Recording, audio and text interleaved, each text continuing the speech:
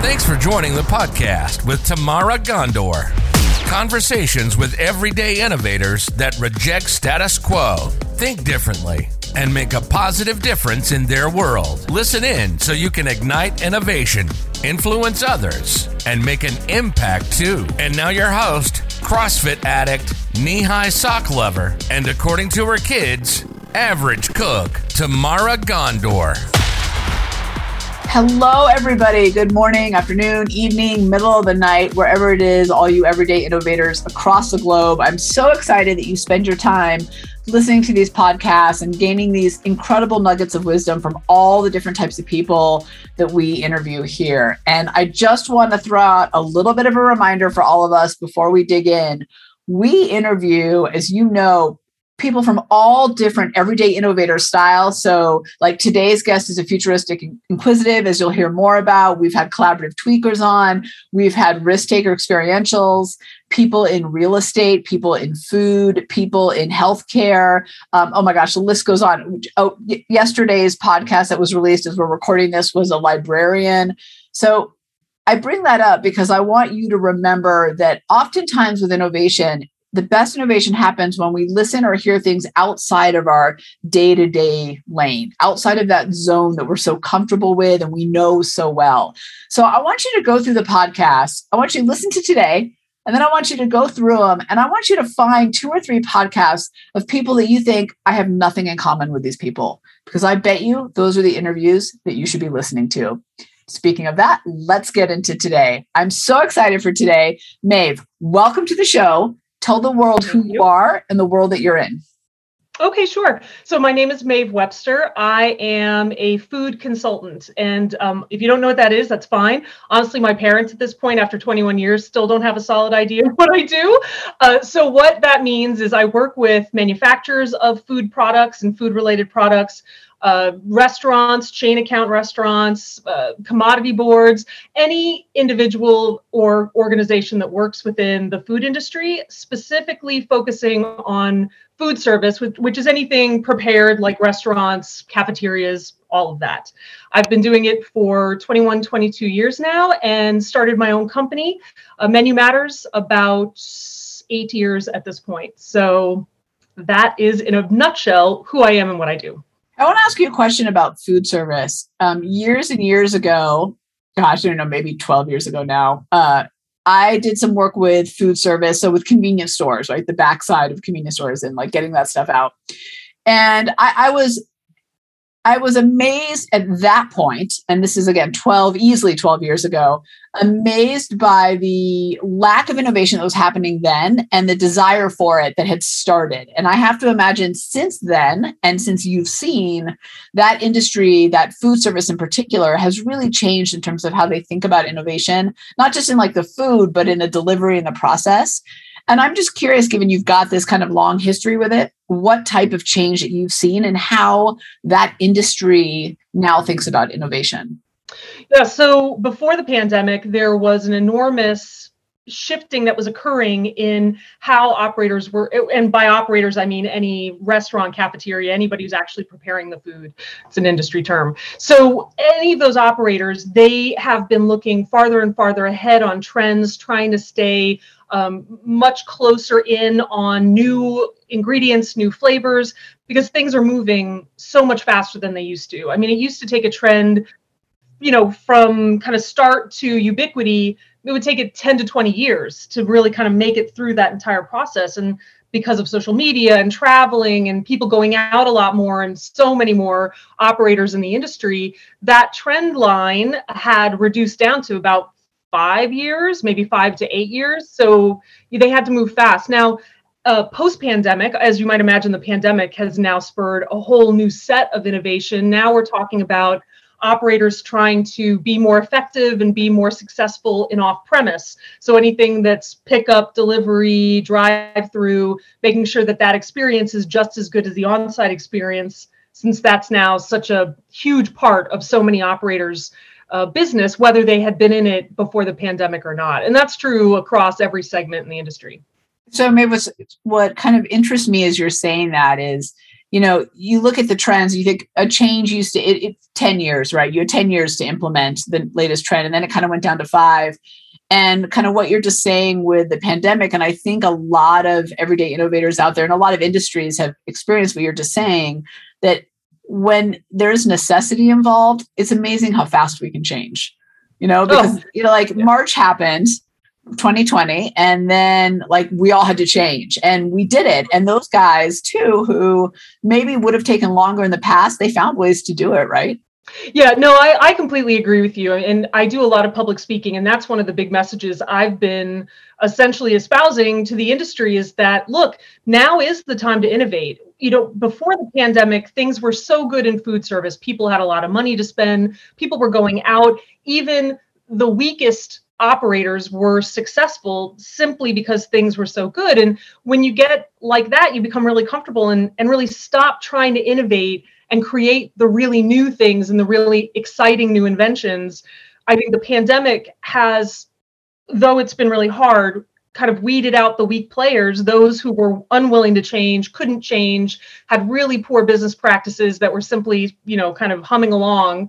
And I think now it's forced everybody else to take a very hard look at the businesses that they were in beforehand and how they were approaching their patrons and menus and everything, and really rethink it and say, what's working, what's not working. If it's not working, get rid of it and try something completely new. So I think, to be honest with you, though, as you can imagine, it's been a really tough 2 years for the food service industry.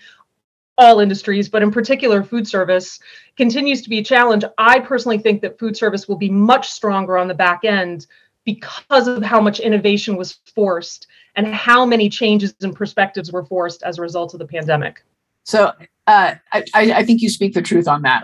I think we're seeing that a lot of industries that were really shaken down through all this. I don't think the weeding out is always a bad thing. I think that can be good. Yeah, but you said something really interesting in there that I want to dig in a little bit deeper on. You said, there were people and companies that were doing well before because they were riding the wave. Everybody's doing well, right? And it's easy to get comfortable and not innovate when you're on top of that wave. How do you, now looking forward, how do you think about, for yourself and for your clients, helping make sure they don't get back into that comfortable space where the innovation stops again? Because I think that's why so many, and tell me if you agree, so many of us hit a cliff is because we were on top of that wave and we're like, this wave is going to last. We're good. No wave lasts. So how do you do that? I mean, to be honest with you, question everything. Even the things that seem successful, like they're continuing to go along fairly well, even with the pandemic, question it all. I don't assume that it's doing well because that is the right way to do it. And to be honest with you, anytime a client says to me, well, this is the way it's always been done, or this is the way we've always done. That's like that death statement. Right. I completely agree. I mean, that is the one statement that I will immediately dig in on. And why? Why have you always done it?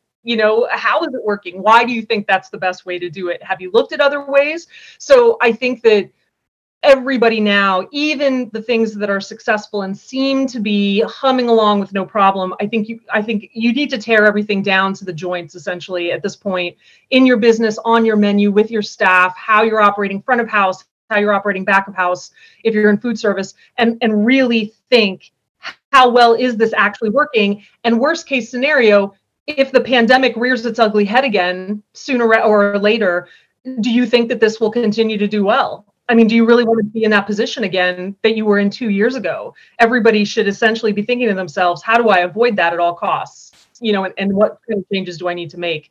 I think that's great advice to think about. How do I avoid that cliff moving forward? How do I stay successful, but in a way that's flexible? I think it's a real argument for flexibility in the system. You can do what you're doing and make it work, but there's got to be some room for flexibility to change because things change. And I think customers change too, even if it's not some big global thing that we've been dealing with. I'll share with you a quick story, and I'll share the full story on my Friday wrap up, but I'll just give you the kind of nuggets of it. I was renting a car and I was in line, which rarely happens because I usually take an Uber, or I'm so close to the hotel where I'm going, so it's not like I don't normally need a car, but I'm in line and there are these two guys in front of me. And they're clearly there for some new business pitch. They're talking about it. And then we're inching our way up. And one turns to the other one and says, I hope this entire rental car industry dies. It is so archaic. So I'm like, he's going to fight with the person up front. Like something's wrong, right? He's mad. Something has gone wrong. And so I like get a front row seat. I'm all excited when he goes up to the counter because I'm all, yeah, this is happening, right? So he goes up though, the transaction happens. He says, thank you and leaves. So whatever it was that he hated about that experience, he didn't even bother to tell them. And to me, that was a big aha moment of, when things change for our customers, they often don't even bother to tell us. So we've got to make sure that whatever business we're in, we're constantly asking, getting feedback, to your point, questioning everything, because those guys exist, I think, everywhere. Oh, I completely agree. And the big thing now is, with all of the different ways you can get food and concepts that are coming out and technology that's facilitating food, whether it's new age vending machines to the innovation in convenience stores and everything else that's happening with food, no restaurateur, no other food service operator can assume my business is safe. I will never have to worry about the up and coming competitor. There are going to be disruptors for every industry. And it's only going to speed up because the technology and everything else is going to facilitate easier entry into almost every single industry. And there are plenty of those. I mean, frankly, I think the broadliner distribution industry in food service has enjoyed a very non-competitive situation. And they're ripe for exactly the same kind of attitude that guy at the rental car counter had with operators who have felt used, abused, poorly tended, essentially. And the minute some kind of competitor comes up, they're just going to leave. They don't need to tell the broadliner why. They're just tired of dealing with it, and they're just going to go on their merry way and use these disruptors that are going to completely change the industry. Well, and I'll say, I mean, I'm almost 50. And I expect things to change. If you look at the next generation, they just assume disruption is going to happen and they will jump ship at any moment, no matter how much they love you, if something better comes along. And not because they're not loyal, it's just because I think their world has always been about disruption. So it doesn't occur to them that to them, it's not disruption. It's just moving on. Where to me, it's like, whoa, that changed everything. And they're like, yeah, of course it did. It's 2 years have gone by. It's time, Tamara. Right. And that's a real challenge, and I'm sort of dealing with this with my parents now who are in their mid 80s is, that generation. And there are a lot of them, right? People over the age of 65 who are not used to this level of change and who are trying to keep up. But as we change that quickly, and it is only going to speed up, the amount of changes and the speed with which the changes come and companies are going to come and go. We're not going to have those long-term companies like the AT&Ts that are just going to be around for generations. It's hard for them to keep up. And I think we do need to think, how do we not abandon all of those customers who are trying, but, are more challenged with the new technology while still facilitating flexibility, nimbleness, innovation, advancement, and everything else. But I agree. I mean, I think that people will jump ship really quickly now because there just simply are better alternatives and there's no need to stay. And they're used to it. But I do think your point, I just want to take a pause on that for all of us listening. I do think your point about how do we serve the next level, the next wave, but also not leave behind the big groundswell that is people who take a little bit longer to move too. Like there's a reason why you have early adopters and then you have like the kind of mass or ubiquitous. So I think that's an important point though for us to remember. Since we're kind of on the topic of challenges, what's the big challenge that you faced and how have you overcome it? I mean, probably the biggest challenge was when I started my company. At the same time, because I didn't have enough to do, apparently, when I started my own consultancy, my boyfriend and I opened a cafe at the very same time. So we jumped into being food service operators while I was also consulting. And so we were working 7 days a week for 4 years, essentially at 2 separate but full-time jobs. And, to be honest with you, it really was just a matter of, to a certain degree, putting your head down and just bearing with everything and just trying to get through it. But I think when I was in that situation, it was also about compartmentalizing and not allowing what was happening at the cafe to bleed into my consulting and getting me distracted, not able to focus and get through that work. And vice versa, when I was at the cafe, being completely focused on what was happening there and not getting distracted. So I wasn't paying attention to how customers were reacting, what was going on with our staff, how our business was going. And that was a real lesson to me in frankly, not trying to multitask as much as I would have been doing in only one job and just trying to do a lot of things at one time, but rather focusing in to do what I was there to do at the moment, whichever job it was, do it as well as I could possibly do, and then, tackle the others later so that I wasn't doing everything only okay, essentially. So I think that's really, first of all, that's impressive. Two businesses in one. So kudos to you. Number one, let me just say that. Wow. I also, yeah, that's incredible. But I also think there's probably, this is not really my question, but just an observation. If I was a client, I'd be pretty excited that you also were in the business, because then you understand, maybe in a different way, but you understand the challenges that I face. Versus just, and you've been in the business a long time, so it's not that you don't have credibility, but you're out there doing it too. And I think there's a lot of value in that. But I want to go back to your comment about not multitasking, and when you're at the cafe, you're at the cafe, and when you're consulting, you're consulting, and about just being really good about not bleeding stuff over. And I think that that's a lesson for a lot of us in a lot of places in our lives, right? In our tasks, right? Like I'm in this meeting, I'm in this podcast interview with you, and I've got a list over here of 10 things to do, but I'm not looking at it, right? I'm focused on you. But then I got to move on to my kids because they don't have school today. Like when we're doing this interview, it's President's Day, they have the day off. So then I got to get to that, right? But not let everything bleed. As you were going through that and kind of figuring out how to do that, what challenges did you face in that? And how did you figure out how to do that? Because my brain really, like, I can physically do it, but sometimes my brain is like, I know you're here tomorrow, but I'm just going to take a detour. Right. No, it's hard. And I definitely have been a multitasker going way back, well before I was in food service, where I would have a lot of things going on at one time, lists in all different kinds of places, devices going and the whole thing.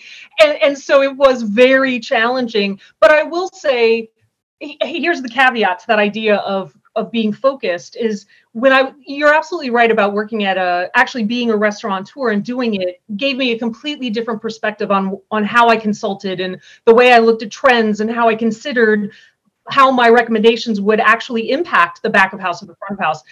So I would say the caveat that I'm going to make is when I was at the cafe, if I had projects going on, of course, they're still running in the back of my head. I mean, it's hard to stop thinking about other things. But if I had an idea that was born out of what was going on in the cafe and relevant to the project that I had going on, I would take a moment to at least note it down so I didn't lose the thought, but I didn't get so distracted that I dove headfirst into that and then suddenly was out of what I was doing in other places. So I think even though it seems counterintuitive, particularly now when not everybody now, but working from home is a lot more common. You're working on the weekends, you're always connected, that while you should focus, because I think it does make you better at what you're doing right then, I think constantly taking from that experience you're focused on and remembering that it could be applicable to so many other things and making sure not to lose that perspective and that insight that you gain by being present. And so I think that it seems, again, counterintuitive to be so compartmentalized, but it can help you in having better perspective on a much wider array of things. So that, I think, is a really important point. And I think the presence and the focus that you were talking about in the beginning is what allows you to see those ideas and have those crossovers that benefit both places later. So I agree. They do sound counter, but they actually really go hand in hand. And I think oftentimes we miss those connections or those moments of opportunity in front of us because we're not present. Right? Because we're Googling. Yeah. And so I think to me, it almost makes you more innovative and more productive by not multitasking in the sense of like, okay, there's no customers for 5 minutes, so I'm just going to shoot out this email and okay, right. I'm working on this project, but I got to call my staff about this, right? Like that's how I took what you were saying before. Yes. But it does make us more innovative and productive on the back end, I think. I agree with you completely. Yeah. I think the more you multitask against a million different things, the less you're really thinking about any one thing that you're actually doing. And so I think you just become so shallow in your thinking. And I don't mean that in a hyper negative way, but at the same time, it's not helpful. I mean, it's not going to allow you to be as effective as you need to be at any one project or task or whatever it is that you've got on your list. Totally with you on that. So all of us listening, just remember that, pay attention, focus on this podcast while you're listening, focus on your work while you're doing it. You're listening to Conversations with Everyday Innovators on With Tamara Gondor podcast. Let's take a moment to thank our generous partners that make this possible. I want to take a moment to talk about my friends at Howdy Puppy. Dogs experience all the same problems as humans when it comes to joint pain, anxiety, digestion, and arthritis. A great way to help our four-legged family members with these ailments is with CBD-infused pet treats. Who doesn't like treats? As you longtime listeners know, my Mastiff Zoe is part of my family, but is getting older and has some anxiety issues when strangers come around. Howdy Puppy CBD dog treats has totally changed her disposition. And I know she feels like her young, energetic, confident self when she gets Howdy Puppy CBD dog treats. There are many CBD-infused dog treats on the market, but the truth is that many of them are overpriced and ineffective. We've looked at dozens of CBD dog treats and found most of them disappointing. Howdy Puppy is among the best brands in the CBD pet business. They deliver consistent quality, and their treats look and taste amazing, according to our dogs, of course. The company makes CBD dog treats in 3 flavors: steak, bacon, and cheese rolls. All of Howdy Puppy CBD treats contain natural ingredients, including high-quality full-spectrum hemp oil, all sourced and made in the USA. Full disclosure, I'm an investor in Howdy Puppy. But before I put my name on the company, I had an independent lab in Denver, Colorado, verify the quality and consistency of their treats. They are truly as advertised. Go online today at howdypuppy.com, link will also be in the show notes, and use promo code TAMARA, T-A-M-A-R-A, that's me, to get 20% off the absolute best CBD dog treats on the market. You will not be disappointed. Howdypuppy.com, promo code TAMARA. Don't let them suffer needlessly. Let them enjoy life too. I want to flip it for a second and kind of talk about the things you're proud of. What are one of those things that you're most proud of or a big win that you've had? To be honest with you, I think going off and starting my own company, it was a little bit of a risk. I mean, by the time I had done it, I had been in the industry for 15 years. So it's not that I didn't have any experience, but, I certainly wasn't what you'd consider senior level. But I felt that I had some very specific perspectives in the way I wanted to approach the industry and how I wanted to handle projects and how I wanted to manage clients. And the company that I was with at the time dovetailed with me in some places, but not in all places. And so I really feel like now is the time that I've got a clear enough vision that I should go off on my own.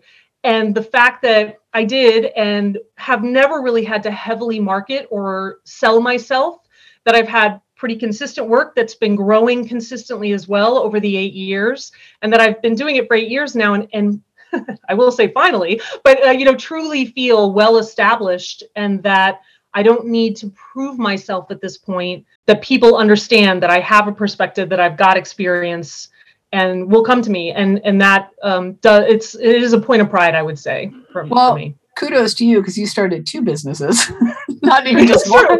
Right. So well done. And I always think it's really impressive when, and I think it takes a lot of self-reflection to realize, hey, in these places I align, but I think I have something unique that I can add to the table that maybe I can't do when I'm under this umbrella. And good for them and their umbrella. Nothing wrong with it, but it's not my umbrella. Exactly. Right. And I think it takes a little bit of like guts to then go, I'm going to go make my umbrella look good, And I would say for that first 1, 2, 3 years, it was a matter of, because I did have that feeling when I went off my own, but right after you leave, you do have these moments of doubt where you think, do I actually have a completely different umbrella? I mean, is my perspective that different? Or am I really just mimicking what I've been trained to do by my former employer? And I think it took a little while for me to really be able to disengage from what I felt like was carryover training and carryover thinking to being very confident in my own perspective. And if it did dovetail still, I think that's fine. And to your point, the way they do business is not bad. It just was different from the way I wanted to do business. And I think getting to that point where I was comfortable with where it dovetailed, but then also confident in where I was different, and that it was different, and that my perspective was unique. It took a little time, but it definitely, I got there, and it it meant a lot when I did. And so, yeah, and it was a real, I think, turning point in my professional career. I want to ask you, I have so many questions for you right now about that journey. So I think that doubt thing that you talked about is something that a lot of us feel, almost all of us really. I don't know. I think you're probably a narcissist if you don't have doubt at all. But, whether that is because we've decided to jump ship and do our own thing, or whether that's because we're going for the big promotion, or we're putting a big idea out on the table that's like, never been seen before in my company, but it's bold, right? And I wanted to do it. And I think generally when you're trying to drive innovation of any kind, right, there's a level of insecurity that comes along with it because you're trying to do something new, whatever that is. And so I'm curious, as you dealt with that doubt that then kind of evolved into a place of like, no, what I've got to say matters and how I'm going to do it matters and is different and works. How did you overcome that doubt? And I guess the dovetail question to that is, how did you realize, yeah, what I've got over here is what I want it to be? So, I think it took a couple of projects to get me to the point where I really did feel comfortable. And so there were a few, when I first started off on my own, a lot of the projects I was getting were similar projects to what I would have been getting at my former employer. So mimicking. And that was fine. I mean, it was a certain level of comfort for both me and the clients, and that's what they knew me for, and that's what I knew how to do. And that was fine. But then slowly I started getting projects that I would not have been approached with. And in some cases, projects that were close to what I had done, but were really different. And I was confident I could do it. I was confident that I had an idea of how I would do it, and accepted the projects. But to your point, you'd get halfway in and think, do I actually know how to do this? Am I ready? Yeah. And every time I had that moment and that doubt, I would take a step back and just start processing out what I was doing, start essentially going through the list of, okay, in order to get this done, what do I need to do? What are the data points I need to get? And just get kind of back into that idea of, here is the process. Here's where I start. Here's what needs to happen. Here's where I want to end, and all the little pieces that I need to fit together. And being able to take that step back and think a bit more about the process and a little less about, can I do it? It became nothing more than this step, that step, that step, that step. And that's, I think, a lot easier to bite into than it can become very overwhelming to think only of the big project and only of the final results, because the final results could be a 150-page report. And of course, that's going to be really daunting and stressful. But if you think about this chapter of the report, that chapter of the report, and what you need to do, it's easier to be like, yes, I know how to do that chapter. I know how to do each one of those steps. And I know how to do the next chapter and those steps. And that gets you to the final report. And so I had to do that a few times, like take those steps back and think a little bit more about the process than the final report.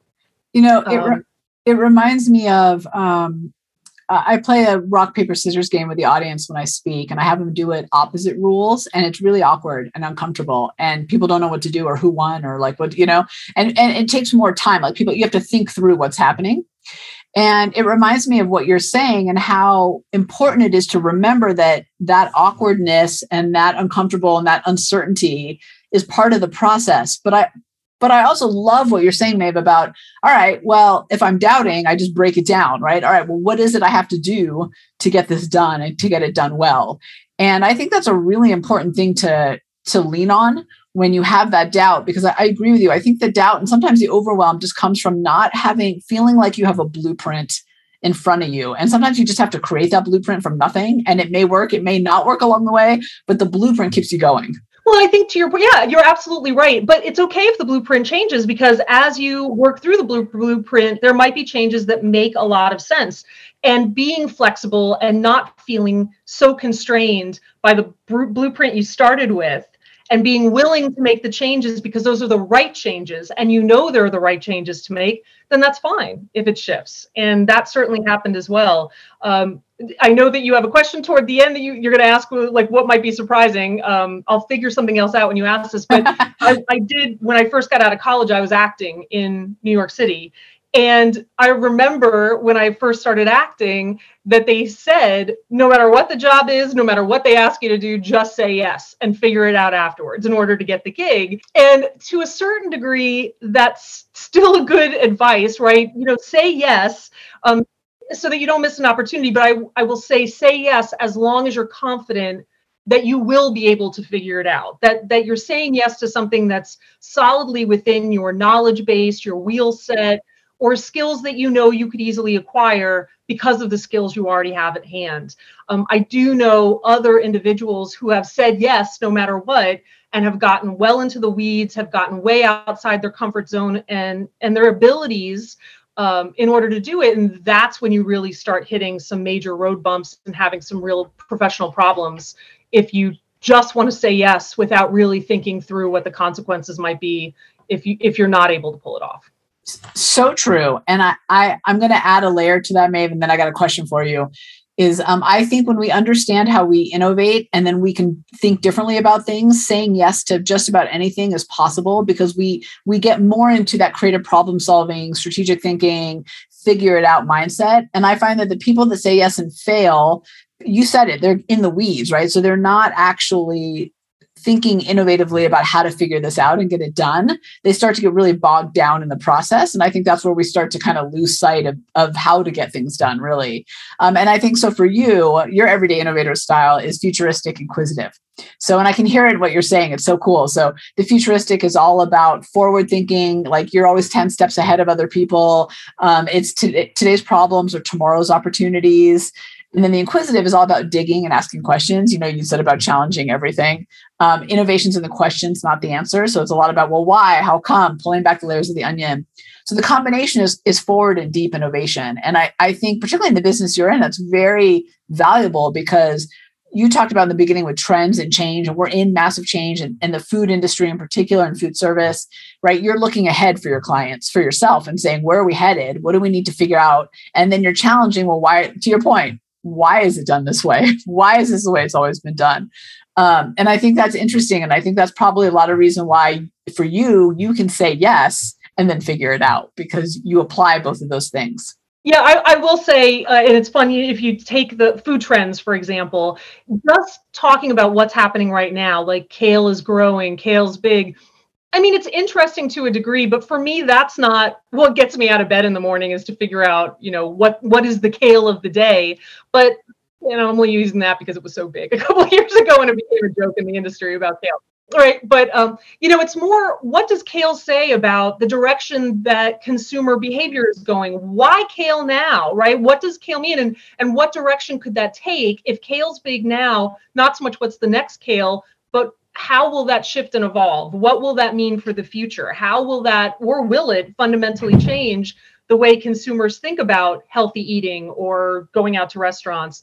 So for me, it is a lot more interesting not to think about what's happening this week, next month, but what's going to happen 2 years down the line, and how do you prepare yourself for that? Because in order to prepare yourself for that, or preparing yourself for the 2 and 5 years down the road, is going to make you infinitely more successful than chasing the trends that come and go. Come and go.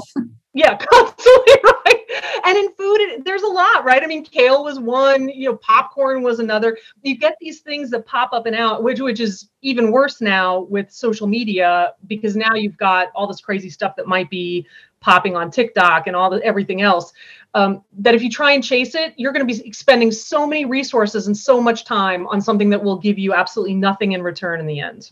So I feel like this was a mic drop moment, Maeve, of what you just said, because I'm so thrilled that in the way you said it is, we're going to call it chasing kale. I love that. And I love kale, by the way. It's nothing personal. It's yours. but what I hear you saying that is so powerful for all of us is you're not just looking at what's happening right now, but what does that mean? How do all these dots connect of kale and popcorn and alternative milk and like fill in the blank, right? And drop off and delivery and whatever it is. And I think oftentimes we confuse information with insights.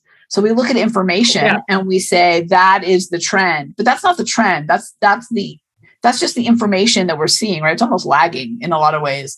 And what I hear you saying is how does that information ladder up to an insight that actually is powerful and can take us to the future? Right. It's more projecting out where it's going to go. I completely agree with you. A lot of people confuse getting a data point from now, or quite frankly, to your point, 2 months back or a year or two back, and confusing that with a prediction of what's going to happen going forward. The two are not necessarily the same. The data point from a year ago is only a data point of then or maybe relevant now. It doesn't tell you anything about where it's going to go in the future unless you start thinking, to your point, about how all those data points connect and what direction it may be pointing in. Now, of course, that direction might change if, let's say, a pandemic comes along. Any prediction from 2019 or 2020 is irrelevant. Completely doesn't mean anything at all, right? But that's okay, right? Because then now you've got a whole new set of data points that are going to shift your perspective. Exactly. Yeah. Oh my gosh. I love the way you said that. Like, kudos. I hope all just really took that in, because there is a big difference between hey, I'm seeing this, and what does seeing this actually mean? So let me ask you this: as a futuristic inquisitive, what advice do you have for other everyday innovators of all types who want to get out there, do what you're doing, and innovate and influence and make an impact? I would, and you had kind of alluded to this earlier, and I would absolutely say that this is true, is to not get so bogged down in thinking only about what's going on in your immediate sphere, whether it's the food industry or your business in particular, your clients in particular. Always and constantly take steps back. I mean, at this point, based on the way I look at data, I'm looking at what's happening in the health and beauty industry, in the fashion industry, in architecture, travel, technology, medicine. I mean, all of that, it provides me new ways of looking at food, gets me thinking of new directions that consumers might go in and how that'll impact how they eat. I mean, being able to constantly take that big step back and take a really sweeping look around at so many other industries, in my opinion, and for me certainly, has helped me to have a much better process and a much better way of thinking about what's happening in food and how that food will change. I mean, I think if you get, for so many years, food in particular thought of itself as food trends beget food trends, and nothing else really has that much of an impact, maybe travel, but but I think if you think that way, you end up fighting as much against the solution that you're trying to create as you are fighting against the problem you're trying to solve for. Whereas taking those steps back help you think more about the problem and the types of solutions you can consider than constantly trying to force a solution with a much narrower way of thinking. That is such great advice to end on. Thank you for that. Wow. I wish I had more time to just dig into that alone. My last question for you is a little bit more personal, which is, what's one thing we'd be surprised to learn about you? I know you shared one already, so maybe there's another one. Yeah, no, actually, I would say the surprise is I do live in Vermont, and we have a property, and we actually keep bees. And we, at one point, had about 15 beehives that we were managing and loved it, until one day, or I should say 1 week, a bear came through and hit the hives day after day after day and essentially whittled them down to one hive. So it's been a real learning experience living in Vermont, I'll tell you that much. Wow. You're not from Vermont originally? No, the East Coast. I'm from the East Coast originally, but I've moved around quite a bit. I lived in Colorado for a while, in Illinois for a while, but I've never lived in a place rural enough to have bears literally visit the property. So that was new. That was there's two things in there that scared me. One is the bears, obviously. And the second, I'm allergic to bees. So the idea of beehives makes me like, oh my God. But I love the idea of them. Did you get honey from it? Yeah, no, we do. That's in fact, cool. We haven't had the bees in a couple of years because, to be honest with you, it was so heartbreaking to lose so many of them. It's the worst feeling to come out and see hives just strewn everywhere because the bears are not careful. When they don't care. When they break those things apart. Yeah, it was horrible. But we still have honey from the first year we started, which was about 10 years ago, down in the basement. So we've got a lot of honey we're working That's cool. Oh my gosh, that's awesome. All right, Mae, thank you so much for joining me. I really kudos to you again on both of your businesses and also the impact that you're making in the industry. I think it's great that they have someone like you who is so forward thinking and so questioning and is really challenging the people around you to not just jump on kind of what they think is the latest, but really look ahead so that they can continue to be successful and avoid the cliff we were talking about in the very beginning. Thank you. I appreciate that. And thank you for having me on. This was great. Congratulations. By listening to this podcast, you took another step towards becoming an everyday innovator. To leap forward, visit www.gotolaunchstreet.com and take the Innovation Quotient Edge assessment to discover your unique everyday innovator style and access the Everyday Innovator digital magazine for the top tools, insights, and inspiration at your fingertips 24/7. Tamara will be back with another Everyday Innovator conversation soon. In the meantime, if you got a nugget of value out of this podcast, let Tamara know by leaving a 5-star review and comment. Your review equals more guests, more listens, bigger impact. Until next time.